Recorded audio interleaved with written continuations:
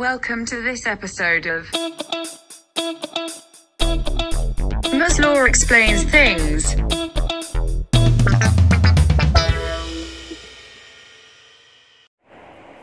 Hi, welcome back to another episode of Law Explains Things. We're going to try and keep maybe this episode a little bit shorter, a bit more self-contained, so that we actually kind of like focus on the meat of the issue. So today, I'm looking at this article called Retail Tenants Welcome the Government's Wage Support Rental Relief, even if the aid is no game changer, because I think this has a lot of repercussions on discussion on firms and decisions and market structure. Okay, because you realize that I think after this whole heightened phase, right, there's been very low foot traffic, so not enough revenue is being earned. But a lot of these firms, right, retail tenants, the shops are still open, unless most shops are open, right? But basically, you're still paying rent, right? And if you're not being able to cover this sort of fixed cost, right, it's going to be very difficult for you to continue to remain profitable, right? So retail tenants are appreciative of this latest move to offset rent and wages, because these are key costs, right? And these are key costs in the sense that it also affects different kinds of tenants. Maybe for some tenants, right, where they actually employ a lot of people, right, wage is a very important cost compared to maybe another outlet which is only staffed by one or two people. They're going to be affected differently. Think about this, in lines of evaluation. You're always trying to compare the impact of a certain thing on different types of firms, different types of market structures, etc., and see whether or not they're able to attain profits lah. So interestingly, of course, I would definitely admit that the retailers have suffered a lot in this time period. So they've suffered a loss of revenue of up to 90%. Okay, and even though the aid itself of freezing all of these things and offsetting rents and wages is small, right, they also understand that taxpayers' monies cannot prop up the sector for long, because where are all these offsets coming from? It's coming from taxpayer, right? So, anytime the government spends, it has to come from somewhere, right? So it involves tax revenue, and think about it, tax revenue is actually kind of stagnating because, incomes are also kind of moderating in the light of this entire pandemic lah. So this means that actually the brunt of sharing the pandemic's impact falls on landlords to do their part lah as well, right? Because landlords cannot be charging such high rent, right, in such times, right? Even though technically as a landlord you also are trying to earn your revenue, right? So for these tenants, right, they are literally selling things, right? They're selling clothes, they're selling accessory, books, appliances, food, etc. Basically they take up space, retail space, right? Okay, and because of that, they really rely on foot traffic, unless you're talking about people who are going online lah, then they obviously have another way out of this. But if you only actually sell your goods in a physical storefront, right, you're going to experience a very drastic loss in sales, right? 90%, as they were saying. But you know how much is this support package that's been unveiled on May 28, $800 million. Okay, in the last 2 weeks, right, retailers have lost between 50 to 90% of the usual revenue, according to the fashion retailers. Basically, people are not going in and out of the store as much as they used to because of the safe distancing measures. Okay, so of course they welcome any kind of thing that's going to help them with costs lah. So the new measures include wage support and rental offsets to retail businesses, so it could help you, right? And they said the most important part of the package is actually the rental relief that would cover the full month of the tighter measures, right? Because if you want me to pay the rent even when I'm not earning anything, of course I will go into the red and I will be earning some profits at some point in time. But also think about how a larger firm and a smaller firm is affected by the same thing. So let's say I dole out all this rental relief. If you're a larger company, maybe you can somehow find a way to streamline, you can find a way to cut costs in the short run, you can find a way to move some of your business online. But if you're one small firm that only operates one shop somewhere, or maybe a few shops around Singapore, right, you're going to be very badly affected by this. So even your revenue will not be able to keep up, and you might not even have the capital to kind of engage in these online meets, right?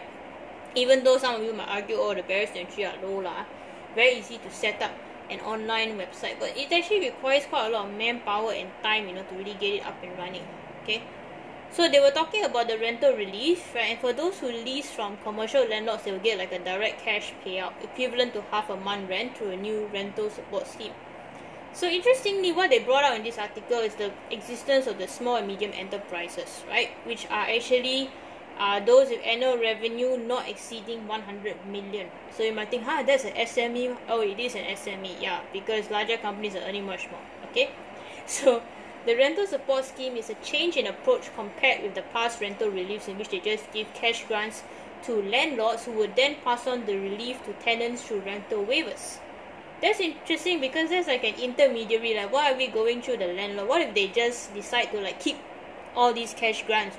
I mean, they can possibly do that. It's like people who have cost savings, right? I may not give you a lower price, right? Similarly, for these like landlords, maybe they won't pass it on, and how? So instead, how they've changed this is now that tenants will receive it directly from the IRAS, the Inland Revenue Authority of Singapore. Okay, so I think that's interesting, the change in approach. Is it because, or maybe, some of these landlords were not giving the rental waiver? We don't know, right? But it's an interesting change in approach, right? So that actually kind of incentivized, right, a lot of people to discuss about the role of landlords.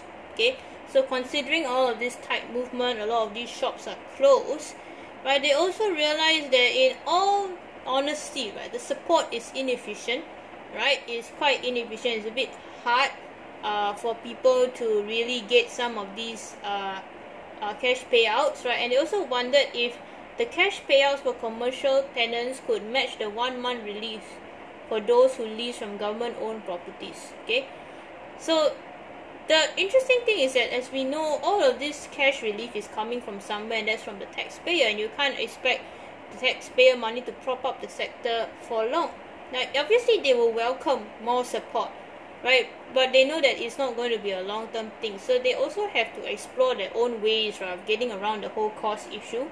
And they say it's unrealistic, right, to expect the government to provide 100% rental rebates. Okay, so today the retail businesses are still allowed to operate. It's just that you have to maybe have some kind of management measures. Okay, and I think a very interesting example that came to give this reality to the retailer is this person, Mr. Terence Yao, who manages the Enviably Me retail group. He said that the shop had been bringing in $100,000 in monthly sales, right? Typically has to pay $30,000 in rental costs, $30,000 in labor costs, and $30,000 in material costs. My goodness, then what kind of profits is he making?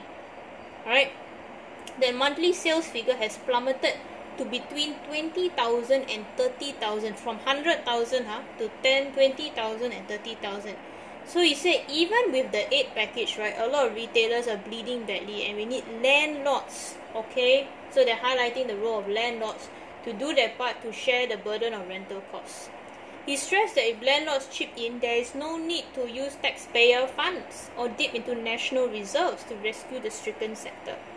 Right, so they actually kind of championed the idea that the direct handout of relief is better.